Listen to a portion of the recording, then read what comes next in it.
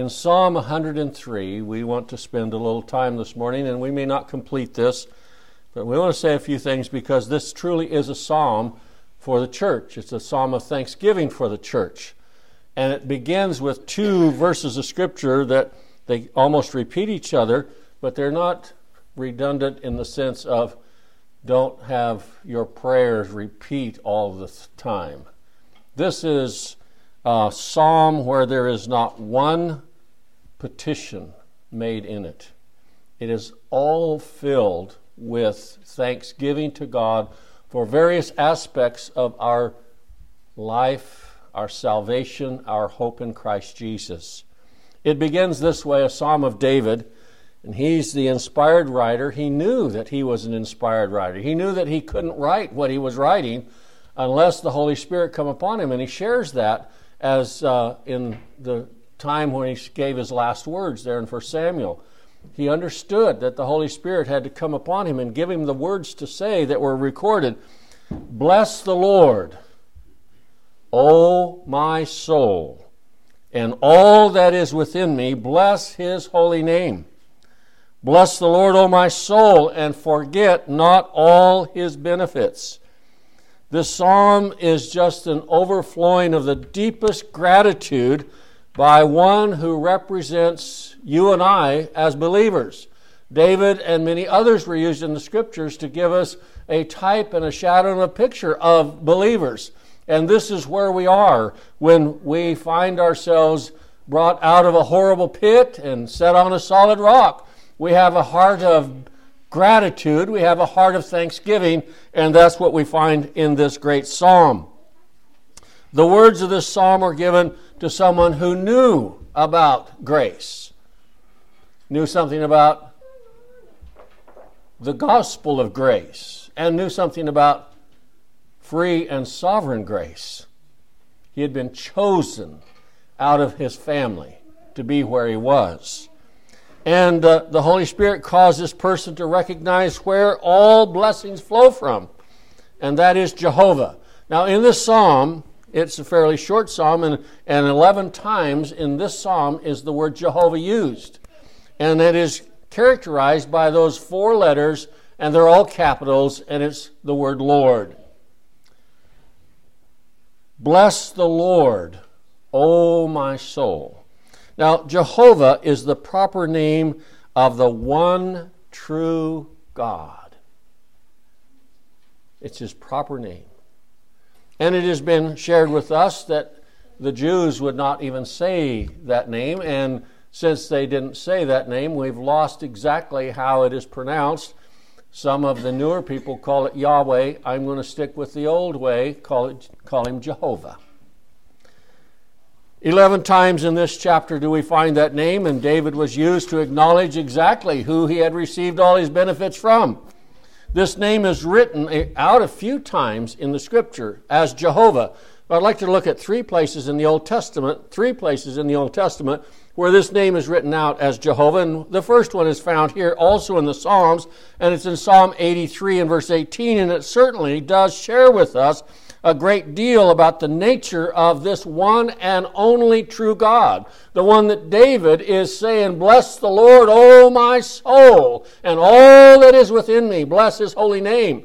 Here in Psalm 83 and there in verse 18, we read these words, that men may know that thou, whose name alone is Jehovah, art the most high over all the earth. This is how Jehovah reveals himself, that he is the most high over all the earth, that he is the most holy over all the earth. He is the most sovereign over all the earth. And so as David uses this name by inspiration, the Holy Spirit brings this to his attention, that it is Jehovah is the one that he is to give blessings to. Bless the Lord, bless Jehovah, O my soul, and every part of my being. May he also bless Jehovah.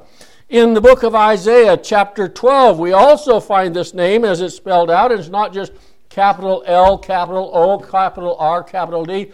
I just recently found out that there is a new translation coming out of the King James, and they're supposedly putting all the Jehovah's back in it. I don't know how to get a hold of it. I just was told about it. But that would be an interesting translation. All right, here in the book of Isaiah chapter 12, we read these words about Jehovah. Isaiah chapter 12 and verse 2, the scripture says, "Behold, God is my salvation." What a wonderful thing it is for a person to depend wholly, completely upon the blood and righteousness of God as their whole salvation. No works are involved, no feelings are involved, no experiences involved. It is God and God alone. And not be afraid. "Behold, God is my salvation. I will trust and not be afraid. For the Lord Jehovah is my strength and my song. He also has become my salvation." The person that wrote this realized that he was not saved from his birth. The person who wrote this was convinced that there was a time in his life that God revealed himself to him. And so we're not saved all of our life. We find out in the covenant of grace. In God's mind, yes. But in our mind, no. There must be the gospel preached. There must be the application of the gospel. There must be a quickening. There must be a resurrection that takes place. And when that happens, we will acknowledge Jehovah. We will acknowledge the Lord. "Oh Lord, what will you have me to do?" is what the Apostle Paul said on the road to Damascus. And finally, here in the book of Isaiah, another passage of Scripture that uses that word Jehovah. I might say that. It says, say this there in chapter 12 and verse 2. It says, "Lord Jehovah." Both of them are in capitals. That word Lord there is the first part of the name Jehovah, Yah, Jah. So we have Jehovah, Jehovah. All right, Isaiah 26. In Isaiah chapter 26, we have this verse of Scripture with regard to the name of Jehovah. "Trust ye in the Lord." That's the only one that has the power to keep us. It's the only one that has the power to save us. Is this God, this Jehovah. Verse 4 of Isaiah chapter 26, "Trust ye in the Lord forever, for the Lord Jehovah is everlasting strength." Now this is who David is writing about. This is who the Holy Spirit will always write about. The Holy Spirit will never speak of a lesser God. The Holy Spirit will never speak of a God that is trying to do something. The Holy Spirit will always reveal Jehovah, will always reveal the Lord God, will always reveal the God of the Word of God. And as we look at this, we find from cover to cover, the Scriptures share with us about a God that is able to do exceedingly abundantly above all that we can ask or think. How great is that? As far as the heavens are above the earth, do we find that? On our way back to the book of the Psalms, stop with me at the book of Ezekiel. I know that's in the opposite direction, but if you'd stop with me in the book of Ezekiel chapter 36, we find again in this wonderful chapter 36 of the book of Ezekiel, and the book of Ezekiel is just filled with symbolisms about our new birth, types and shadows, declarations about the new birth, and how it is that God does this. And here in the book of Ezekiel, chapter 36 and verse 26, we find the heart that could write what we read in Psalm 103. "Bless the Lord, O my soul, and with all that is with me, bless his holy name." What do we read here in Ezekiel chapter 36 and verse 26? "A new heart also will I give you." Now that's Old Testament verse of Scripture that shares with us what God does as he revealed it to Nicodemus. You must be born again. A new heart will I give you. Now the old heart is worthless. The old heart is desperately wicked. The old heart is incurably wicked. And this heart that God gives us is a heart that is created by God far out of our ability to do anything. A new heart also will I give you, and a new spirit will I put within you. Hallelujah! The Holy Spirit indwells all of God's people. He doesn't make the flesh any better. That will take place when He comes again and raises us or translate us if we're alive when He comes. But that will take place then. We still have this old wicked flesh that we carry around, the old tent that we have. But that which is within us is of God. That which is in us is what God looks at and says, "You are mine, you're perfect, You have no flaws. We look at it differently, but God said, and trust God, He's in charge of this. A new heart, I'll take out the stony heart out of your flesh and will give you a heart of flesh. What a statement. And that whole chapter deals with this very thing. I will do, and I will do, and I will do, and I will do. And then what we do, then you'll remember your own wickedness. All right, let us go back over there to Psalm 103 for just a moment. And we read in this passage of Scripture, what a wonderful statement. It is truly, this Psalm 103, like so many of the Psalms, Psalm 103 is truly soul music.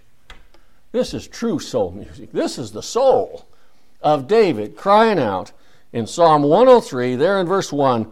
What statement? Verse 1 and 2, it says there, bless the Lord, O my soul, and all that is within me. Bless His holy name. Bless the Lord, O my soul, and forget not all His benefits. Now, the rest of the psalm is much like what we read in the book of Ephesians chapter 1, when he talks about all spiritual blessings, all spiritual gifts. And then he gives us a long list, not all, not complete, because we find them everywhere in the Scriptures, but He hath chosen us in Him before the foundation of the world. This is an exceptional gift of God, that He would choose a people before the foundation of the world. Before the fall, He would choose a people and put their names in the Lamb's Book of Life. And then He goes on down with some more blessings and more blessings. Well, as we look here in Psalm 103, we find that the Holy Spirit does the same for us. The benefits of God. Let me talk about the benefits of God, is what the writer goes on to say here. For it tells us in verse 2, who forgiveth. Now I want to be in that number. Who forgiveth all thine iniquities, who healeth all thy diseases. Now this is what God does for everyone that He regenerates. We find out the cross is where Jesus Christ died and laid down His life, a ransom for many. And we look back at that and say, hallelujah. But did you know what? Every saint prior to that time could look and say, hallelujah. He has forgiven me all my sins and trespasses too. He has taken my sin, as we're going to find out in this chapter, in Psalm 103, He has taken my sin as far as the east is from the west. We look back on that and say, hallelujah. Guess what Abel was able to do too? He could look ahead and say, hallelujah. Even though he didn't have Psalm 103, he was able to realize by the grace of God that all his sin, as it tells us there, forgiveth all thy iniquities and healeth all thy diseases. God Almighty's purpose of grace is to put away our sin by the sacrifice of Himself. What a blessing. We read here, all the works shall praise thy name, O Lord, and thy saints shall bless thee. Now, it doesn't give us a word in here about praising Him. It just gives us a word about blessing Him. The heavens declare the glory of God, and they praise His name. But what do saints do? Now, we do praise Him. But here in this psalm, we bless Him. What does that word bless mean? It means to bow. Did you know that every believer bows? Every believer bows to the King. What will you have me do? Not one person stays up on one leg. Every knee shall bow, and that means bless. We will bless His holy name by bowing. And every knee shall bow, and every tongue shall confess to the glory of God the Father. Now God's going to do that for His children in this life, and He will do that for everyone else in the life to come. You will bow. This word bless means to kneel. To bless God is an act of adoration and thanksgiving. And this word carries with it the implication it is self that kneels, not someone else. We are kneeled. It isn't because my dad or my mother bowed. It is because God bowed me. It isn't because some preacher bowed. It is because God bowed me. It's an individual thing that God does for His people. We bow before Him, and we're able to say, as Psalmist David did, "Bless the Lord, O my soul, and forget not all His benefits." And some of His benefits are summed up in verse 3 of this psalm: "Who forgiveth all thine iniquities." Who forgiveth everything until iniquity is forgiven. Healing, redemption, and satisfaction with Christ's blood and righteousness are unknown. We don't have any idea what that means. We cannot comprehend it until, first of all, the Lord forgiveth our iniquities.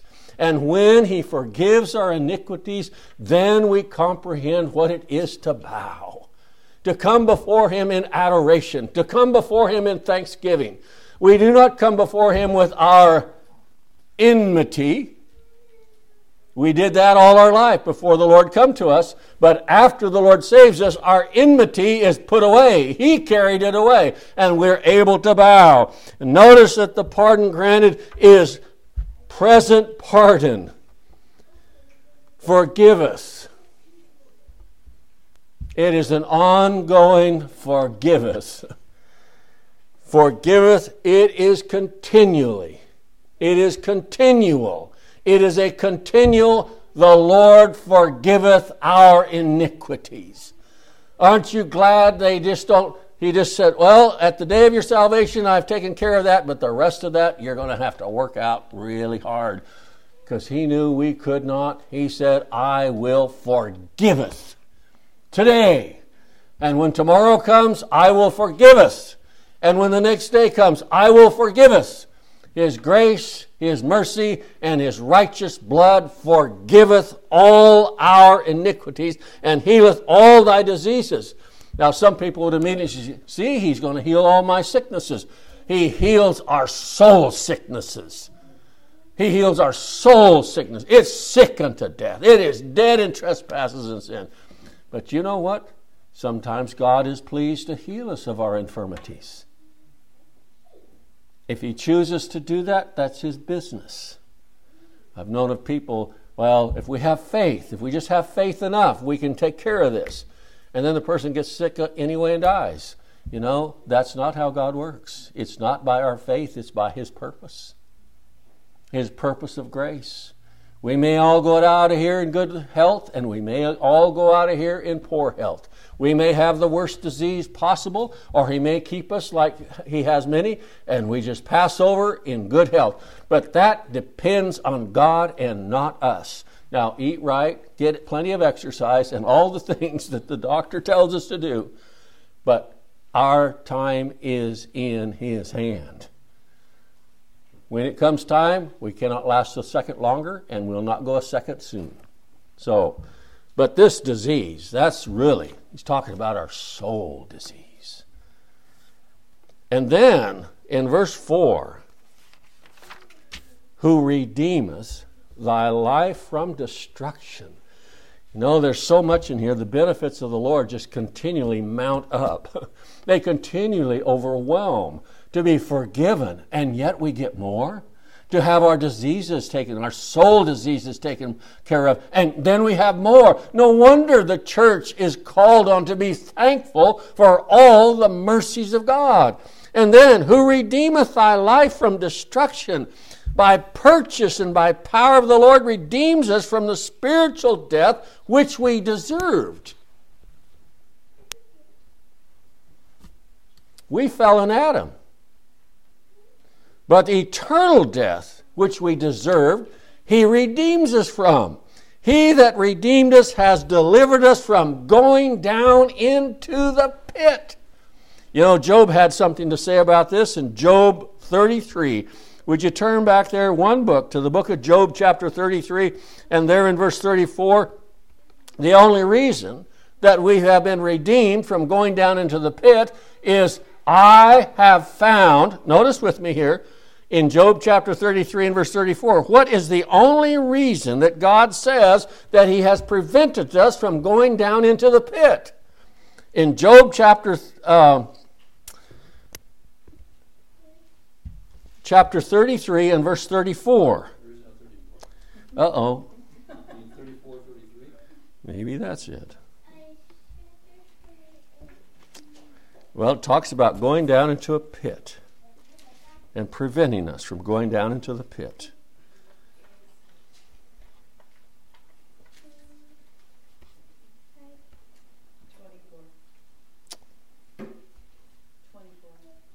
$33.24? All right, thank you. I'll make that correction. It says here, then he is gracious unto him and saith, deliver him from going down to the pit. Why? I have found a ransom. I have found a ransom. Now, who's the ransom? We know him as the Lord Jesus Christ. We know him properly as Jehovah. For the Lord in the Jesus Christ in the New Testament is Jehovah in the Old Testament, the only true and living God. Here, I have found a ransom. Deliver him from going down into the pit. Stop on his way. And I found a ransom. And the ransom pays the price of the debt that was owed. And so we're so thankful. He has dealt with us after his mercy, and he crowneth us. Turn with me, if you would, to the book of Luke. There's a lost son mentioned in one of the parables, and I just want to read a very short part of that in the book of Luke. The book of Luke, as we think about the Lord dealing with us and redeeming thy life from destruction. Here in the book of Luke chapter 15, we have these words recorded. Chapter 15, verse 17, it tells us here, and when he had come to himself, a lost son, because the father is going to say, that which was dead is now alive. Now, when the father says that, we're going to take his word for it. All right. And when he had come to himself, he says, how many hired servants of my father have bread enough to spare, and I perish with hunger? I will arise and go to my father. Now, what caused him to leave where he was? What caused him to leave eating pig food? What caused him to leave that life? Somebody had said something about mercy at home. I have sinned against heaven and before thee. I'll say to my father, I have sinned against heaven and before thee, and am not worthy to be called thy son. Make me one of the hired servants. Truly, a new heart has been given to the lost son. He's not asking for an inheritance. He's already spent his. He's not asking for anything. Just make me a hired servant. And it says, in verse 20, and he arose and came to his father, but when he was yet a great way off, his father saw him. It's interesting, probably every day the father was out at the head of the lane. You know, that's God Almighty watching over every one of his children. He's always at the head of the lane, and when it's the appropriate time, he says there, when he was a great way off, his father saw him and had compassion and ran and fell on his neck and kissed him. And the son said unto him, Father, I have sinned against heaven and in thy sight, and no more worthy to be called thy son.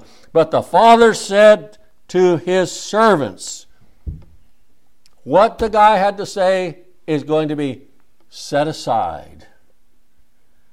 Bring forth the best robe. You know, God Almighty gives us the best robe, and that's the robe of righteousness. Imputed righteousness of our great Savior, and put it on him, and put a ring on his hand, and shoes on his feet, shod with the preparation of the gospel of grace, and a ring of, you're my family, and bring hither the fatted calf, and kill it, and let us eat and be merry. Who was disturbed by this whole thing? The next verse, a brother that's religious. He's disturbed. I've stayed with you all this time, and you've never done that for me. I would that you'd pray for my twin brother.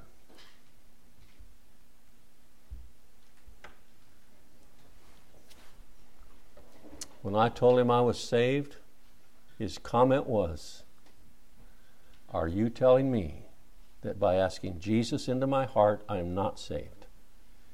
And I said, I never said a word except I've been saved. And that's when we went like that. It would be great to have spiritual fellowship with Him. Bring hither the fatted calf and kill it, and let us eat and be merry. The best robe, the ring, the shoes, for in verse 24, for this my son was dead and is alive again, and he was lost and is found, and they began to make merry. What a time. Well, David is just telling us what it's like to make merry. Bless the Lord, O my soul, and all that is within me. Bless His holy name. Let me be merry in my Savior, the Lord Jesus, in Jehovah. He has taken care of my sin issues. He has taken care of that. A ransom was found. Let's go back to the book of the Psalms, Psalm 103. And as we look here at a little bit more of this wonderful psalm, we find out the more benefits that the God of heaven has for all of His children. They're not set apart and sanctioned off because of what they had before they were saved. We're all in one great assembly, assembled at the feet of the Lord Jesus, all singing praises unto Him and saying, bless the Lord, O my soul, and forget not all His benefits. Bless His holy name. Here in Psalm 103 and there in verse 5, it says, who satisfieth thy mouth with good things, so that thy youth is renewed like the eagles. Satisfied. You know, if you're satisfied, you're not looking for something else. I had a wonderful breakfast this morning. Guess what? There was a whole bunch left there, and I just left it alone. I was satisfied. If you're satisfied, you're not looking for something else. Now, people that just can't be satisfied, just cannot settle down, they probably never met the satisfier. But the satisfier settles us, and we just cannot go back to where we were. The Apostle Paul spent most of his ministry sharing with people why he could not go back to religion. Sharing with people why he could not be a Jew like that again. He shared with them because of Christ, because of grace, because of salvation, because of what God did for me. I bless the Lord, O my soul, and all that is within me, bless His holy name. Who satisfieth thy mouth with good things. He takes care and satisfies us. If God has satisfied you, you will no longer keep looking. You will look to Him on a continuous basis. One satisfied with Christ cannot go back. Whatever age we be when Christ saves us, our strength is also renewed. You know, we find out without strength, we're without strength. We thought we had strength. We thought we could pray. You know, I was just visiting this morning. We'd think the simplest thing that we can do would be able to be praying to God, and then we find out God shared with us, we know not what to pray for as we ought, but my Holy Spirit will take care of that. The simplest thing, and yet we can't do it on our own. Well, He has raised His people from the dead. Blessed is the man whom thou choosest and causest to approach unto thee, that he may dwell in the courts. We shall be satisfied with goodness of thy house, even of thy holy temple. Psalm 65 and verse 4. For he satisfieth the longing soul and filleth the hungry soul with goodness. What God does is satisfies. Oh, to be satisfied with His Word. To wake up in the morning and be satisfied with His Word. To go to bed at night, satisfied with the Lord Jesus Christ and all that He has done. Not looking for a second blessing. You know what? I'm still enjoying my 9,750,000th blessing. It's an everyday blessing of the Lord. It's this idea that I'm going to get a second blessing and get a better view of God. You know what? They haven't got the first blessing yet. The first blessing takes care of everything. All right, verse 6. Going right to verse 6. The Lord executeth righteousness and judgment for all that are oppressed. Oh, the benefits of grace. The benefits of the Lord. We find ourselves blessing the Lord for all His benefits to others. red and yellow, black and white. I love hearing our brother Lance talk about the work in New Guinea. Because those folks, even though we can't understand a word they say and they can't understand me, we're brothers and sisters in Christ because we look to the same Lord. And you know what they say? Bless the Lord, O my soul. All that is within me, bless His holy name. Why? Because whoever God saves, we have the same enjoyment. We have the same blessings. Verse 7, He made known His ways unto Moses. You know, this morning we had that read over there in the book of Exodus. How did God make His ways known unto Moses? I will have mercy on whom I will have mercy. He made His way known unto Moses. Now, yes, He visited with him face to face. He was called a friend of God. But what was that really was the heart and core of it all? I will have mercy on whom I will have mercy. Whom I bless, I will bless. And the Apostle Paul was used to capture this verse of Scripture and take it over to the book of Romans and share the same thing and then share with us, for this very reason have I raised thee up, Pharaoh, that I might show my power in you. All these that we read about, Moses, and then it goes on in that same verse of Scripture, his acts unto the children of Israel. What in the world would he bring up the acts to the children of Israel for? Because in the Old Testament, they were a picture of his elect. He didn't have the elect, the Hittites or the Hivites or the Jebusites. He had an elect people called Israel. He had chosen Abraham.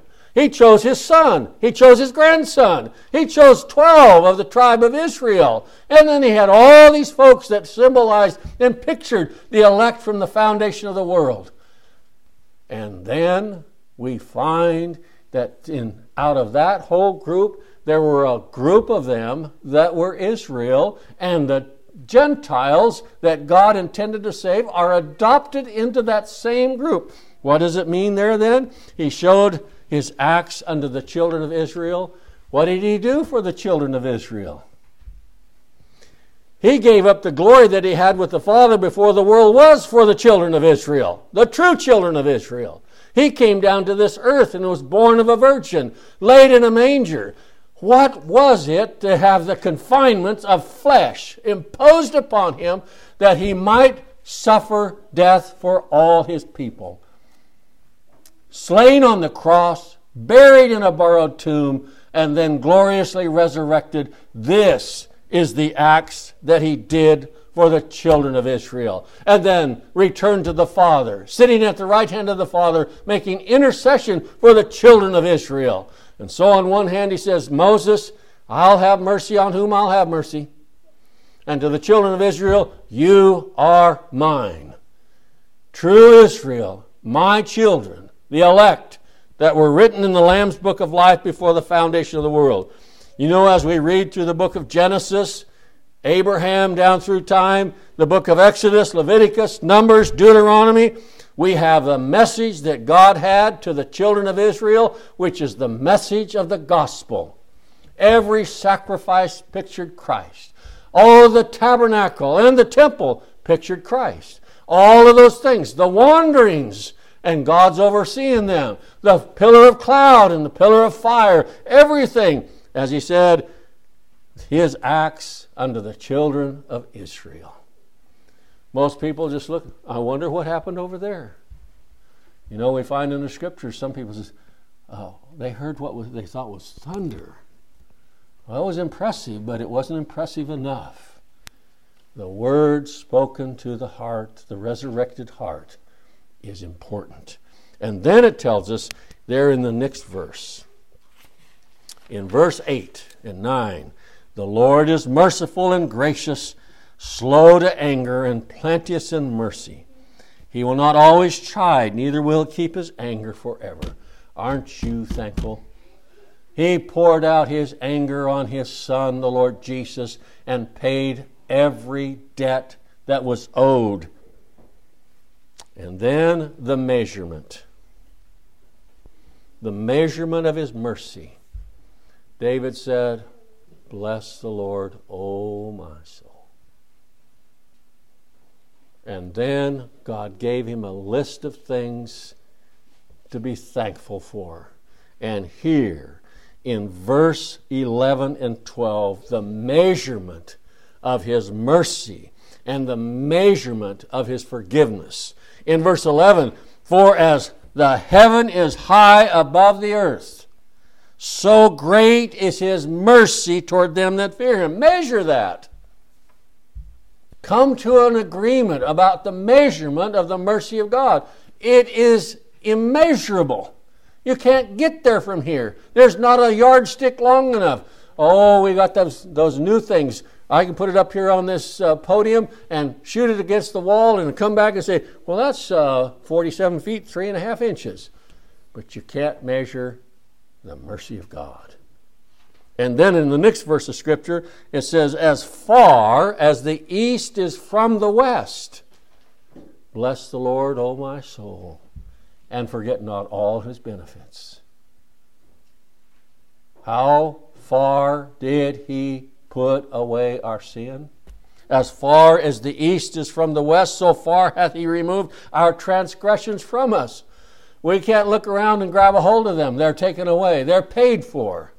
It's much better to realize they were paid for and there's no debt owed. Blood paid for the sin debt.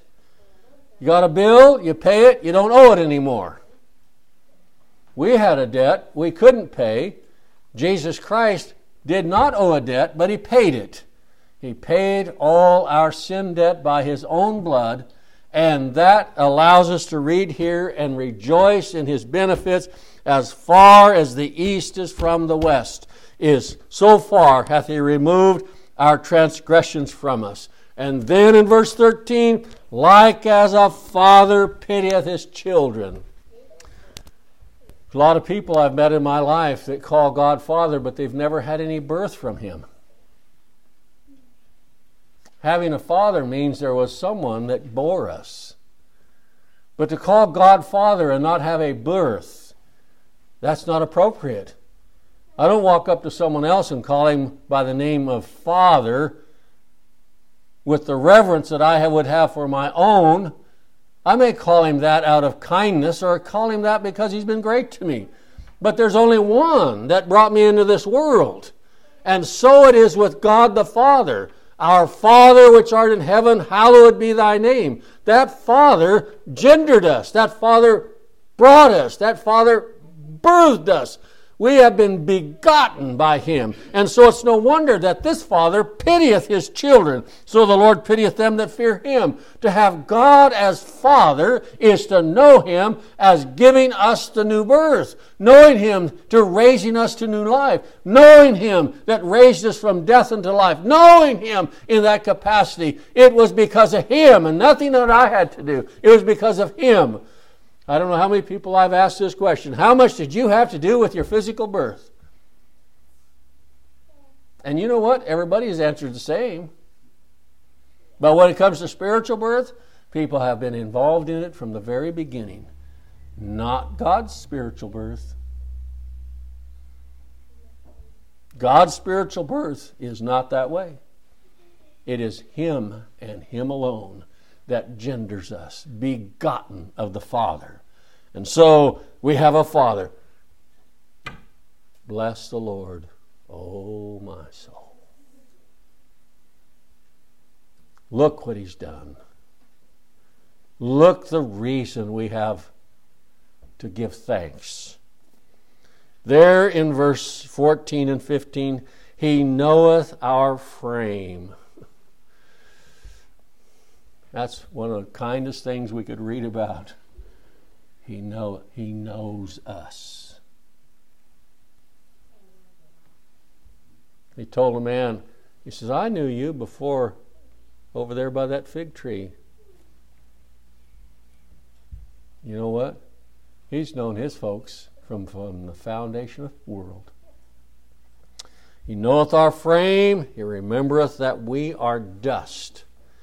As for man, his days are as grass, as the flower of the field that flourisheth. Oh my goodness, did you read that? We're just like a flower. When we were out elk hunting, I saw a lot of the last flowers coming out. They're trying hard to get some seeds out before winter comes. The last flower. But you know what? They're going to give up. The life will be over. As a flower, we grow up, approach old age, gone. But did you know what? It says in verse 16, for the wind passeth over it, and it's gone, the place thereof shall know it no more. You ever go through a graveyard and say, we'll never forget? You can't find anybody to remember. We'll never forget. Oh, yes, we do. We do forget. But look at the next one. But the mercy of the Lord is from everlasting. He goes from a group of people that are so finite, so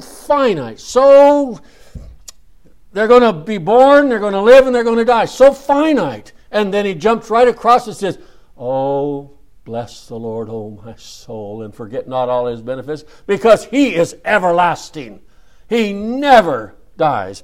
But the mercy of the Lord is from everlasting to everlasting upon them that fear him, and his righteousness unto children's children, to such as keep his covenant, and those that remember his commandments and do them.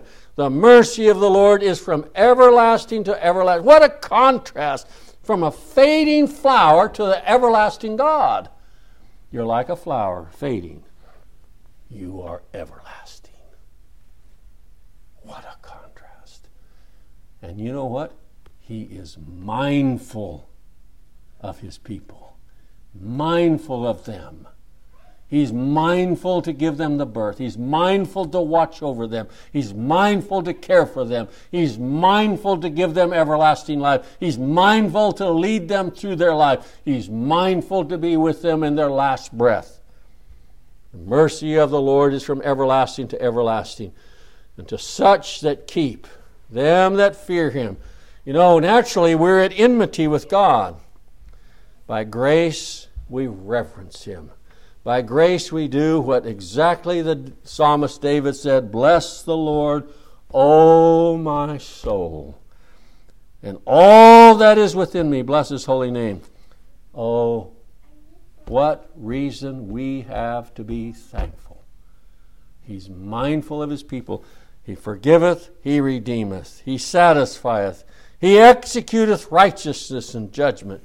He makes his ways unto Moses. What did he tell Moses? I will have mercy on whom I'll have mercy. And his acts are to the children of Israel. Read the book of 1 Corinthians. You know what? We're reading about the acts to the children of Israel. Read the book of Ephesians. We're reading the acts to the children of Israel. Read Exodus and Leviticus.